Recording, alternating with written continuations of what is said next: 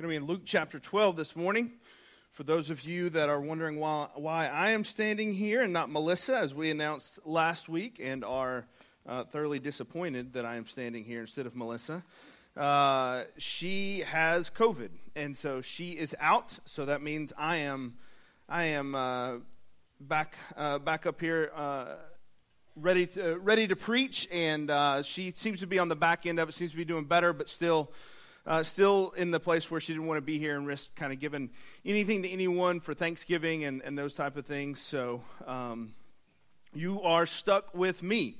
Melissa texted me midweek and said that she promised the sermon was done. She's not ducking anything. She just couldn't do it this week. And so we'll have the opportunity to hear from Melissa here soon, I am sure. So she told me kind of midweek, Wednesday, Thursday, that she was not going to be able to do this. And we were out of town for a tournament for Isaiah at a robotics tournament up in Indianapolis. We were up there, cool little tournament right there next to the Indianapolis Motor Speedway. And we were there. And if you've never done a robotics tournament, which I'm assuming most of you have not, this is going to be really similar to like a swim meet, where you sit around for 2 hours to watch like 2 minutes of action, and then you sit around for another 2 hours, and you just beat your head against the wall the whole time.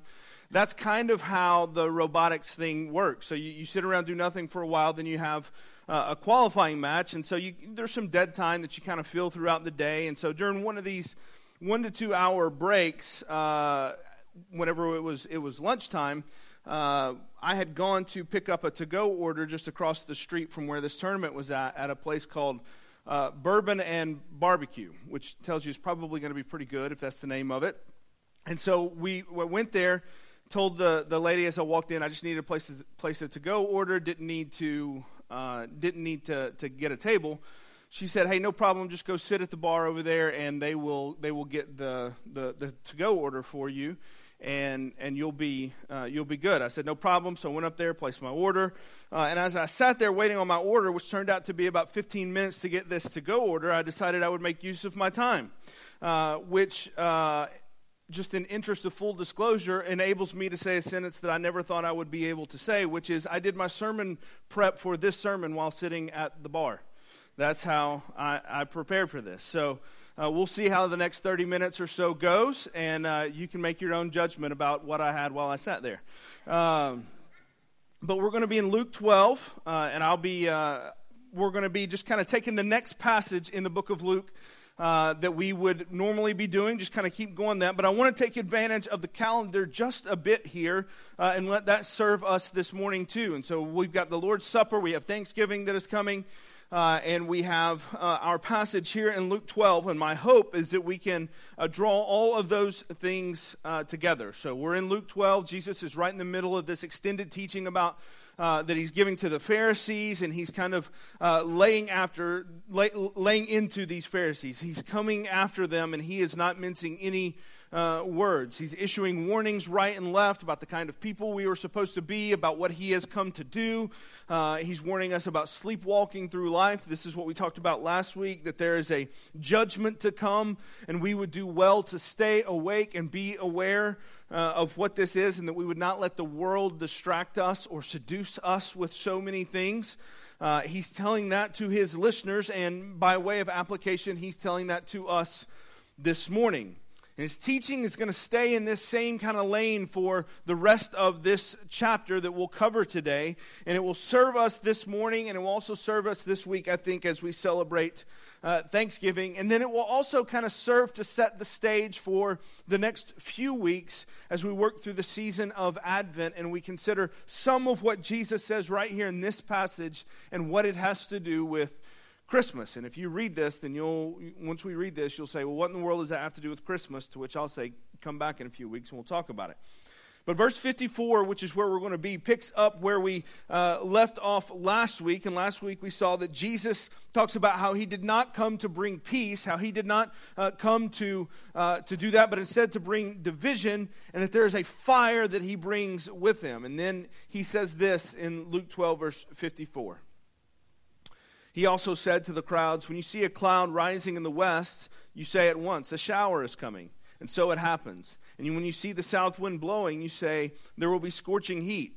And it happens. You hypocrites, you know how to interpret the appearance of earth and sky, but why do you not know how to interpret the present time? And why do you not judge for yourselves what is right? As you go with your accuser before the magistrate, make an effort to settle with him on the way, lest he drag you to the judge, and the judge hand you over to the officer, and the officer put you in prison. I tell you, you will never get out until you have paid the very last penny. So Jesus is going to continue what has been his pattern all throughout this section of teaching, where he is going to use two different metaphors, and he does this all throughout this in chapters 11 and chapter 12. He's got metaphors all over the place to try to help this stuff that he is teaching connect to us. You can almost sense the urgency in Jesus' message here as he goes from metaphor to metaphor to metaphor. If you've ever done any kind of teaching, you know that there is a way that you can just kind of spit out facts, but if you want to really labor to try to get people to understand more than just facts, but instead to actually apply and comprehend what it is that you're teaching, you're going to use stories, you're going to use metaphors, you're going to try to say it's kind of like this, and it's kind of like that, and it's kind of this and that. And so Jesus is doing that one after another, after another, after another. He's talked about weather, he's talked about judges, he's talked about servants, he's talked about household managers, he's talked about lamps, he's talked about barns overflowing, just one metaphor after another as he works to help his hearers understand and apply the message that he has here. So hopefully in all of these stories, what you don't end up doing is getting confused about, well, wait a minute, what are we talking about here? Are we talking about a servant over here? What are we? And you kind of get lost in the metaphors. My hope is that in seeing this whole section together, what you sense is not a confusion over metaphors, but an urgency from Jesus for you to hear this message, where he is working hard to make sure that his initial hearers and us today kind of understand his passion and his message. And so here he uses two. The first one, he talks about the weather. And out of context, it's kind of hard to understand what Jesus is talking about here.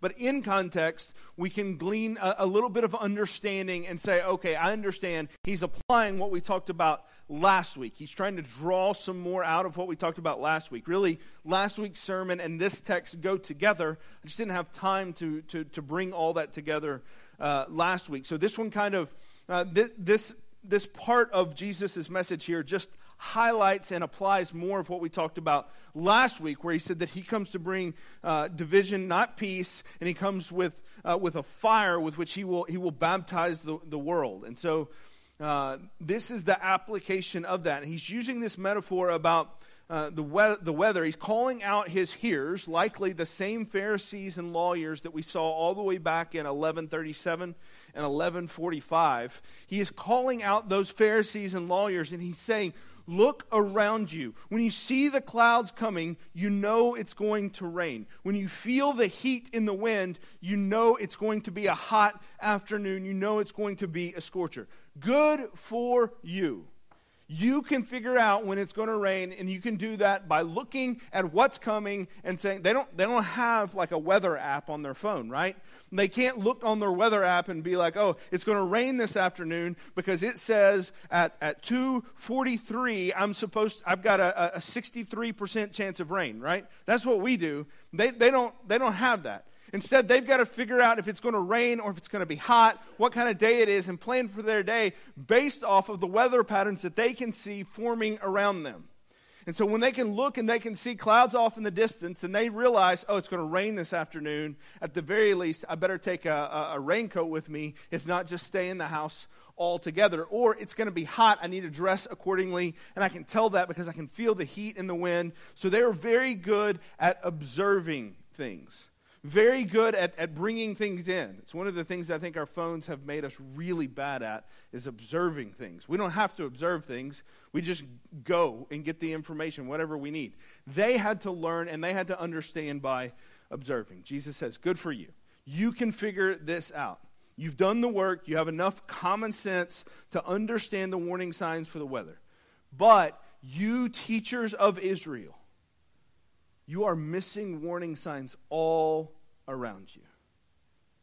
You've stood and you've watched me, Jesus. You've stood and you've watched me perform miracles. You've heard my teaching. You know the prophecies. You know what the prophets have said about the Messiah. And you know that what the prophets have said about the Messiah lines up with who I am and what I've done. Yet you refuse to acknowledge that I am the one that the prophets spoke of. You see what's coming on the horizon. You see what's there. And you of all people should be good weathermen. You should be able to interpret what is before you. You should be able to figure out what is happening in front of you. But you're missing it. You're not getting it. In John 1, we have the story of Philip and Nathanael. This little interaction, I think, shows us exactly how things should have gone. And I think if we read this, we'll see, all right, this is how it should have happened for the Pharisees and the lawyers. This is the story of a man that looked up, saw it was going to rain, and planned accordingly. In other words, a guy who saw the telltale signs of the Messiah and responded exactly as he should have. So this is John chapter 1, verse 45. This is the calling of Nathanael. Let me read this. Philip found Nathanael and said to him, "We have found him whom Moses and in the law, we have found him of whom Moses in the law and also the prophets wrote, Jesus of Nazareth, the son of Joseph." All right, so we have found the guy the prophets wrote of. We have found that guy. You need to come and see him. So what's happening there? He's seeing the signs and he's interpreting the signs, right? He's saying, this guy Jesus, he matches up with everything.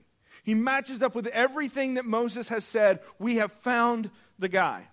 In verse 46, Nathanael said to him, "Can anything good come out of Nazareth?" In other words, I don't believe the signs that you have seen are actually correct. I'm not buying it. Philip said to him, "Come and see." And Jesus saw Nathanael coming toward him and said of him, "Behold, an Israelite indeed, in whom there is no deceit." Nathanael said to him, "How do you know me?" And Jesus answered him, "Before Philip called you, when you were under the fig tree, I saw you." Nathanael answered him, "Rabbi, you are the Son of God. You are the King of Israel."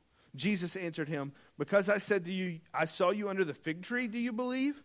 You will see greater things than these." And he said to him, "Truly, truly, I say to you, you will see heaven opened up and the angels of God ascending and descending on the Son of Man." So do you see how this happens here? Do you see how this interaction between Philip and Nathanael is how things should have gone? This is what Jesus is saying. You see things happening, and you should interpret them in a certain way.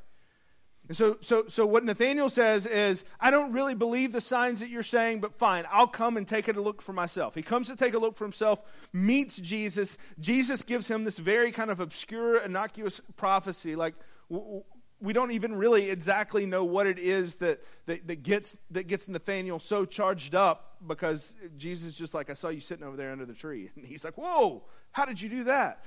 So we don't know exactly how that plays out. But for Nathanael, what he clearly recognizes is, if Jesus can do that, then Jesus must be exactly who Philip said he was. He must be the one that the prophets foretold. And so that's how things should have gone. Nathanael recognizes who Jesus is, recognizes how Jesus fulfilled those prophecies, and then he responds accordingly, and he says, "I am going to follow this guy." That's how it should have worked. That's what it looks like to properly see the signs and then respond accordingly. And Jesus is, back in Luke chapter 12, Jesus is giving us all kinds of just story after story, metaphor after metaphor, saying, look at this, pay attention to this. I'm showing you this. You should have seen this. How have you not seen this? And he's going, like as he goes throughout Luke 12, he's going back and forth talking about his first advent, his first coming, and his second advent, his second coming. And he's talking about both of those things. And in some places he's talking about the same, he's talking about both his first coming and his second coming in the same sentence, and it's just a matter of how you apply those. And so he's talking about the fact that he, the Son of God, the Messiah, is walking the earth, performing miracles, and that he's the one that they should recognize as the Messiah. They should see this with him. And then the second thing that he is trying to do in the midst of this teaching here in Luke 12 is he's drawing our attention to the second coming, to the completion of all things that the Messiah is going to do. So what we've talked about before, we've talked about this idea of prophetic foreshortening, which is a long word, but it is this idea that oftentimes when you talk about prophecy in the Bible, the way that the prophets talk about it, the way that future things are talked about, is they are talked about mixed in with things that are happening now or that have happened in the past. And so this is like a spyglass. You can put that picture up there. So like you guys seen this, like, you know, the pirate pulls out the long spyglass and he's looking at the spyglass, but then you kind of collapse it down, right?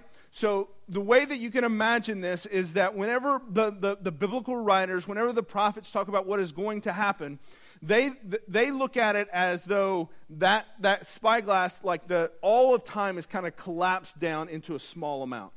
And so what you see is what is going to happen far in the future and what is going to happen close, but it's all collapsed down.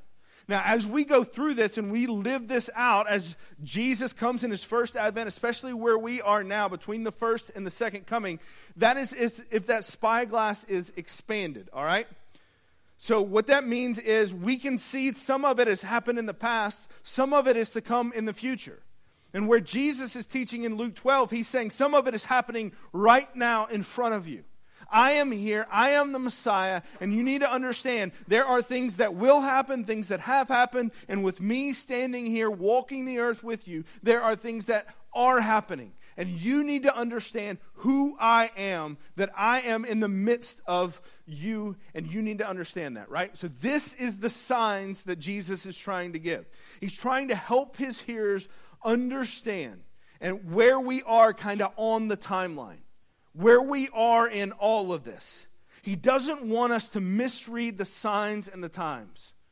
This mindset, this urgency, and this need for awareness is paramount for Jesus right here in this moment. I told the men on Monday night last week for our basic training that if I were a football coach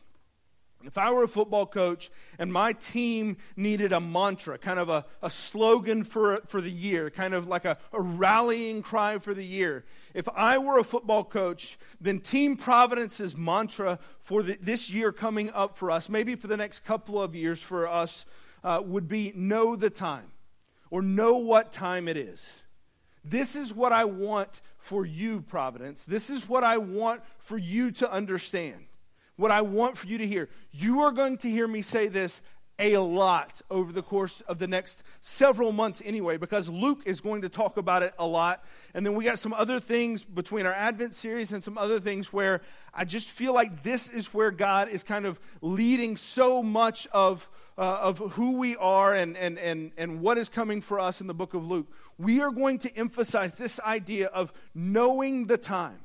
Don't misunderstand where we are in the scheme of things. Don't misunderstand the time that we have. This will be our mantra. You will hear me talk about this a lot as we continue to go through this, to understand and know the time.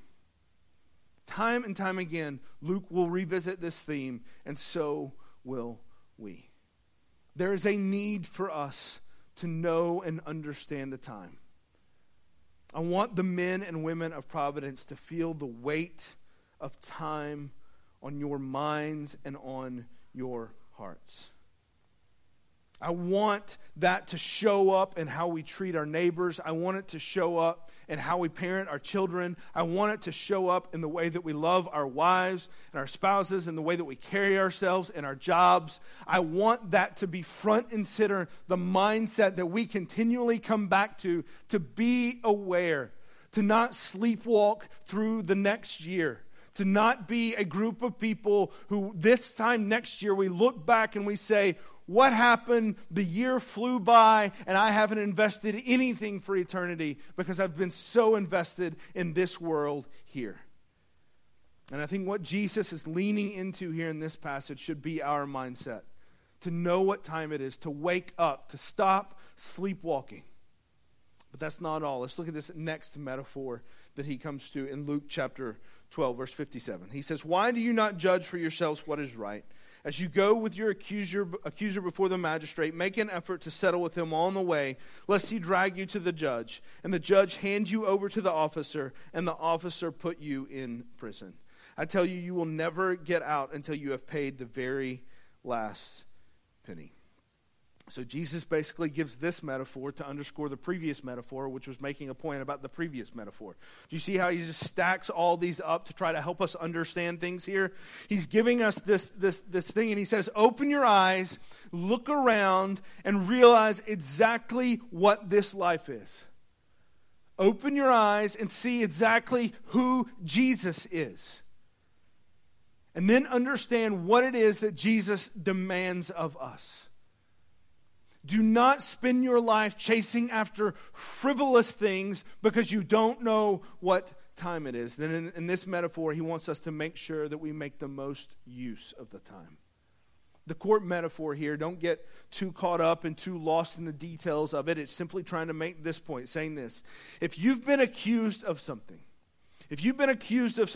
and your accuser has a legitimate complaint, a legitimate accusation against you, you would do well to settle that debt before you go before the judge. Because if you don't, the judge is going to make sure that you settle that debt, and he's going to do it on terms that you will not like. And he's going to do it in a way that you would not choose. And he won't relent until you've paid every last penny. Don't make the mistake of waiting too long until your chance to make it right with your accuser is too far gone. Do it now. Take advantage of the time you have. Now, our application of this point is virtually endless. And so the question is, how would God have you take advantage of the time you have right now and not make the mistake of waiting too long?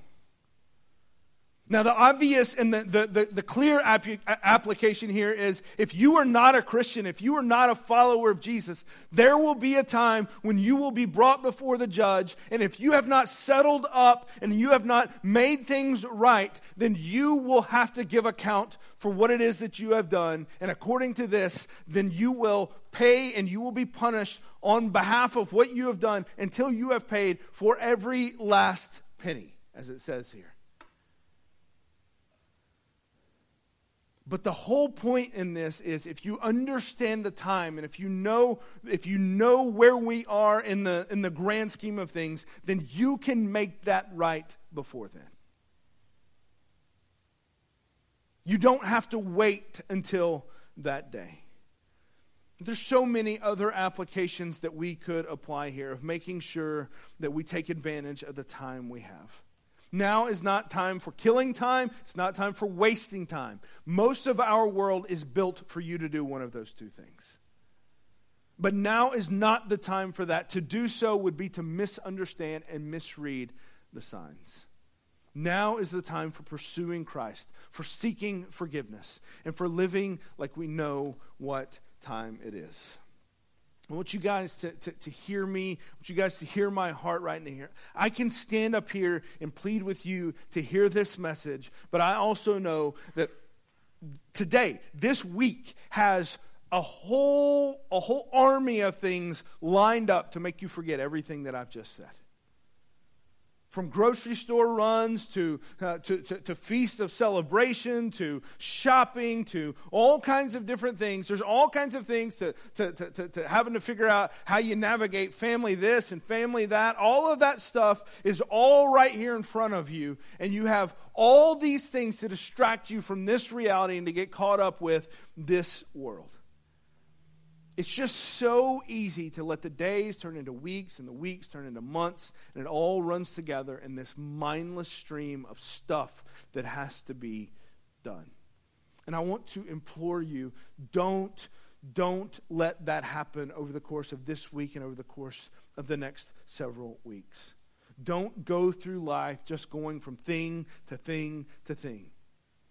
But instead, to go back to this initial metaphor, to see the clouds on the horizon and not go out into life with the top down on the convertible, right?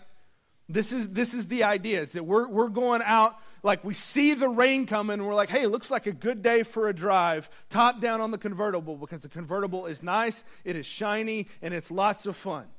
And so we go out with all the nice, shiny, lots of fun things that the world has to offer, and then we find ourselves caught in the middle of a storm. And Jesus is saying, don't do that. Do not make that mistake. Take advantage of the time you've been given. Ephesians chapter 5, 13 through 17 says it this way: but when anything is exposed by the light, it becomes visible. For anything that becomes visible is light. Therefore it says, awake, O sleeper. This is coming back to last week, talking about don't be sleepwalking through life. Awake, O sleeper, and arise from the dead, and Christ will shine on you. He says, look carefully then how you walk, not as unwise, but as wise, making the best use of the time, because the days are evil. Therefore, don't be foolish. Don't be a fool. Understand what the will of the Lord is. And when Paul says there, understand what the will of the Lord is, there's a lot of potential ways for us to kind of keep going from there. Like, what is the will of God? What does God want for us? What does God ask of us? There's a lot of directions we could go there. I'm going to give us one this morning where Paul specifically says, this is the will of God. That's helpful whenever Paul says, do the will of God. And then elsewhere he tells us, this is the will of God. All right? 1 Thessalonians chapter 5, verse 18. Just one application of many I could give here. 1 Thessalonians 5:18, Paul says, give thanks in all circumstances, for this is the will of God in Christ Jesus for you. So let's put all of this together. Let's put it all together. There are many, many ways that we can make sure that we properly know the time. That we see the works and the person of Jesus, and we don't dismiss them, we don't mistake them for something else, but instead that we properly apply those lessons to our lives. There may be some ways that the Holy Spirit is prompting you even now that are independent of anything that I'm putting out here. There's all kinds of ways that we can talk about this and that we can do that. And we'll do that a lot over the course of the coming months. This morning, though, there's some very specific things for us and specific ways that this week of all weeks is that we would be a thankful people. That we would be a people full of gratitude. For being a thankful people is not simply an action we are called to, but it is who we are called to be. It's not just that you should give thanks, it's that you are to be a thankful people, a people of thanksgiving.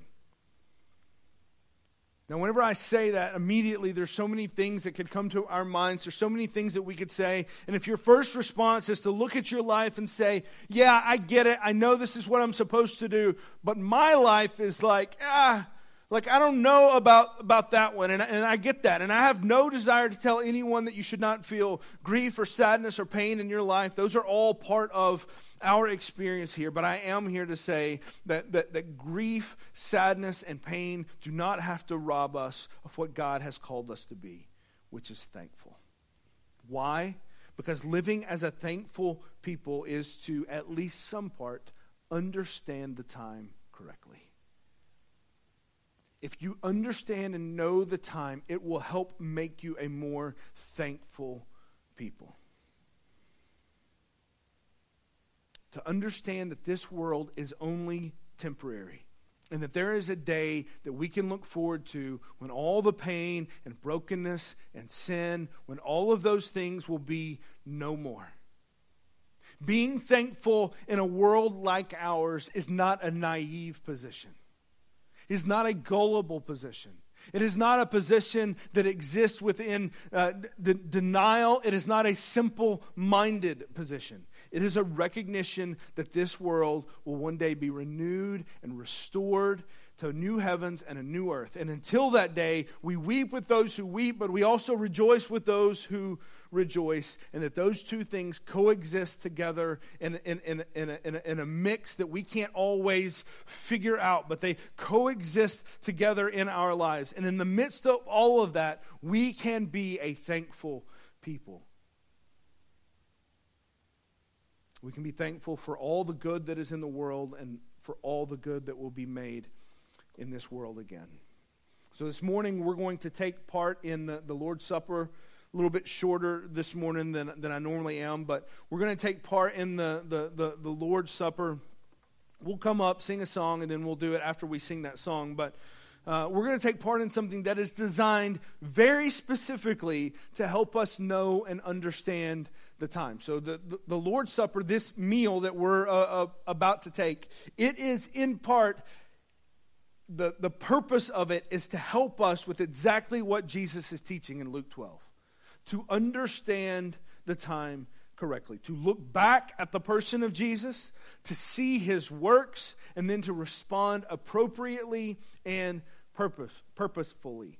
So we're going to take part in the Lord's Supper. Now, this is a meal not quite like the one that you're going to have here in just a few days. This is not a banquet. This is not a feast like Thanksgiving is intended to be. And in fact, you're going to walk away from here and you're going to be pretty hungry. Not much whenever you get a little cracker and you get just a little bit of juice. And the reason why is because this table is not meant to satisfy your hunger. It is meant to whet your appetite for something greater. It is meant to cause you to look back at the body broken, at the blood spilled, but it is also meant to cause you to look forward at the marriage supper of the Lamb when we sit down and we banquet with Jesus and we celebrate who he is. And so we are to look back and we are to look forward, and in doing so, it helps us understand our place in the story. It helps us understand the time just a little bit better. It's designed to make you long for the goodness that is to come. To look forward to the day when all is made right and when we all will dine together. And it is also designed to deepen our gratitude as we look back to the person of and the work of Jesus. So we look back and then we look forward to his second coming. Listen to how Paul says this. Very familiar verses. It's the verses, a lot of these verses that are right here on these pages we have here. Paul says this in 1 Corinthians chapter 11. For I received from the Lord what I also delivered to you, that the Lord Jesus on the night when he was betrayed took bread. And when he had given thanks, he broke it and he said, this is my body, which is for you. Do this in remembrance of me. In the same way, he also took the cup after supper, saying, this cup is the new covenant in my blood. Do this as often as you drink it in remembrance of me. For as often as you eat this bread and drink this cup, you would think what he would say now is, you remember the death and the death and resurrection of Jesus Christ. But it's not what he says. He says, for as often as you drink the cup, you proclaim the Lord's death until he comes. So do you see how the Lord's Supper is intended to help us know our place in the story, to know the time correctly? It encourages us to look back, to do in remembrance of Christ. That is our thanksgiving for what has been done. And it encourages us to look forward until he comes, and that day when this is not simply a matter of a symbol or even a metaphor to look forward to, but instead we have the full marriage supper of the Lamb. Do you see how it makes us look back and look forward? And both of those things are things that should cause thanksgiving in our hearts. So in our taking of the cup, we remember and we give thanks. See, there's different names for the Lord's Supper. We typically call it the Lord's Supper. You can also call it communion. Or if you came from a bit more of a high church tradition, it's called the Eucharist.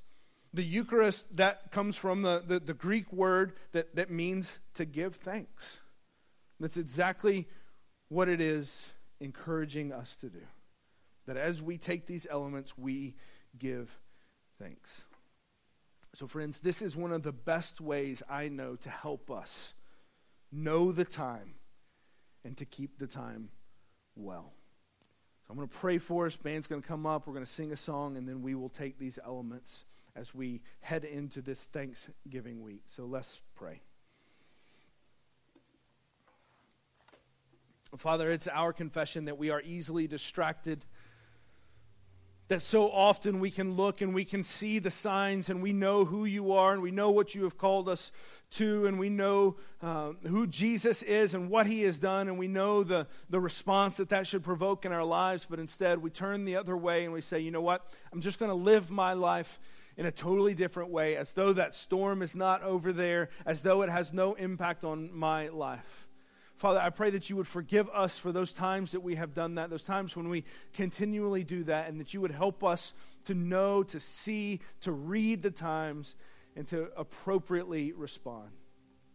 Father, help us not put these things off and say, one day I will come to Jesus, one day I will follow Jesus, one day I will deal with these things. Help us not to live that way, or to say, one day Jesus will come back, but until then, I will live how I want to live and do what I want to do. Help us not to be that kind of people, but to be the kind of people who look back on the cross, celebrate the death of Jesus, the punishment on our behalf, and rejoice in the risen Christ, and that we too are risen with him, and that would impact our life not someday, but today. And it's in Christ's name we pray. Amen.